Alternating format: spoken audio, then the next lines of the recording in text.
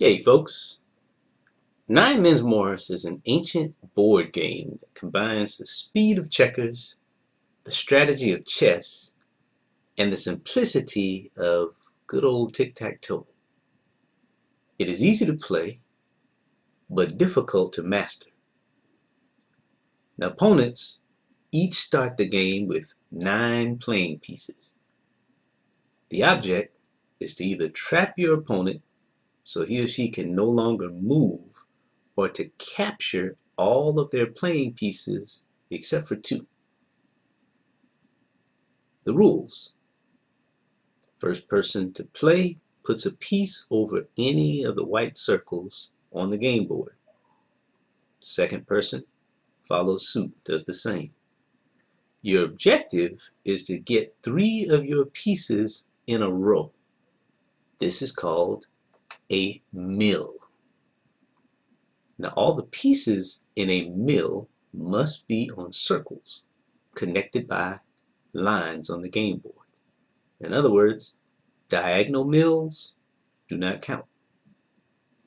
Now, when you get a mill, you can remove and keep one of your opponent's pieces from the board.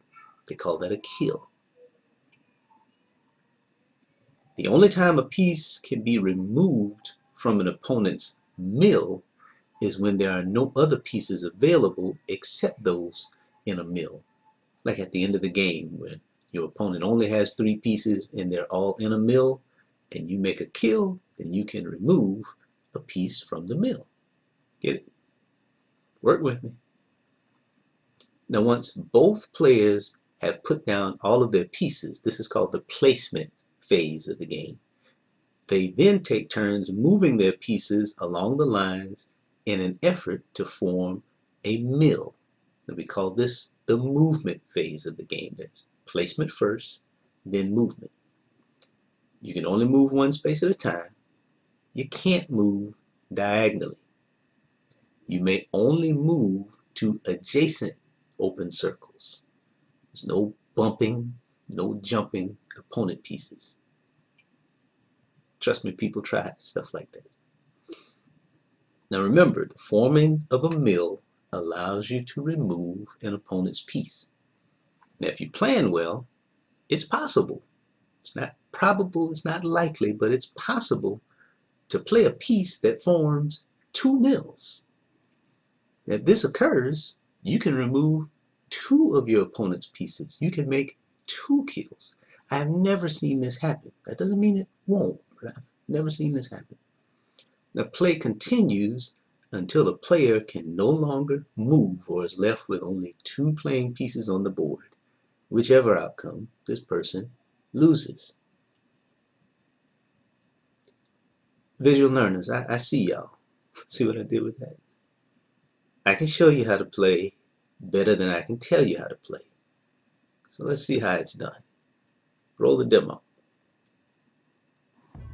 In this demonstration game of Nine Men's Morris, I'll show the 2 phases of the game. First phase is placement of all 9 pieces.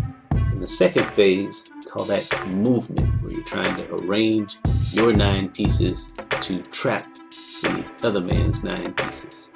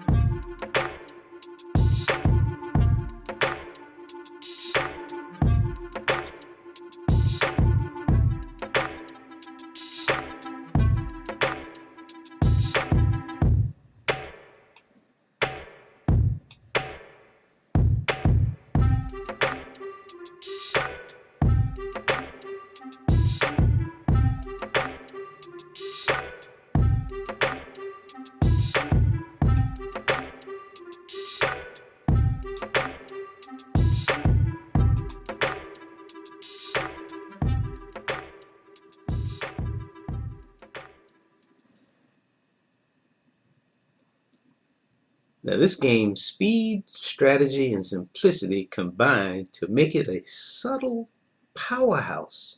Y'all, this is a powerful game. Let me count the ways. 1, folks from similar and different generations can compete in this game. 2, games end in 5 to 10 minutes, so several games can be played simultaneously or in succession without folks getting bored. 3, game boards can be printed for free and placed in document photo frames from dollar stores. 4, game pieces can be the formal game pawns like the ones from the game Sorry, or any uniform household item with a flat bottom. Think pennies, dimes, think colored applesauce caps. I've been collecting a lot of those for the last few years. Now these 4 elements I've shared allow Nine Men's Morris to be the centerpiece of a compelling, inexpensive, intra-generational event. Get the generations together. Imagine doing this at a family reunion. Imagine, put your thinking cap on now, middle, high school, and college students, along with professionals and retirees, all playing against each other in a large room with 16 tables. Work with me now, I'm about to do some math here. 16 tables. Now each table can host 2 games between 2 players simultaneously. This means 64 people, 4 people at each table, can be engaged and play 32 games simultaneously in the first round of a tournament. Each game requires 1 game board. Remember, it's a printout of the Nine Men's Morris grid placed in a dollar store document frame. Now my math says these 32 game boards should cost around $32. Now with games each taking 5 to 10 minutes, each tournament round should take about 20 minutes. Now remember, 32 games simultaneously, each game takes 10 minutes, so all the games are over in about 10 minutes, and you double the time for Murphy's Law's sake. Now a 64-player tournament will require 6 rounds to crown a champion, which means that 120 minutes are required for gameplay. Add 5-minute breaks between each round, that adds another 30 minutes. That means 150 minutes, about 2.5 hours, are required to conduct a tournament with 64 participants to identify 1 champion. Now let's add 30 minutes to that for breakfast or lunch, either before or after the tournament, whichever, whatever. So on a Saturday morning from 9 a.m. to 12 p.m. or from 10 a.m. to 1 p.m. for the late arriving crowd, this game provides the main attraction of a great, inexpensive mentoring event. You see that? Man, that's all right. Selah. Thanks as always for listening.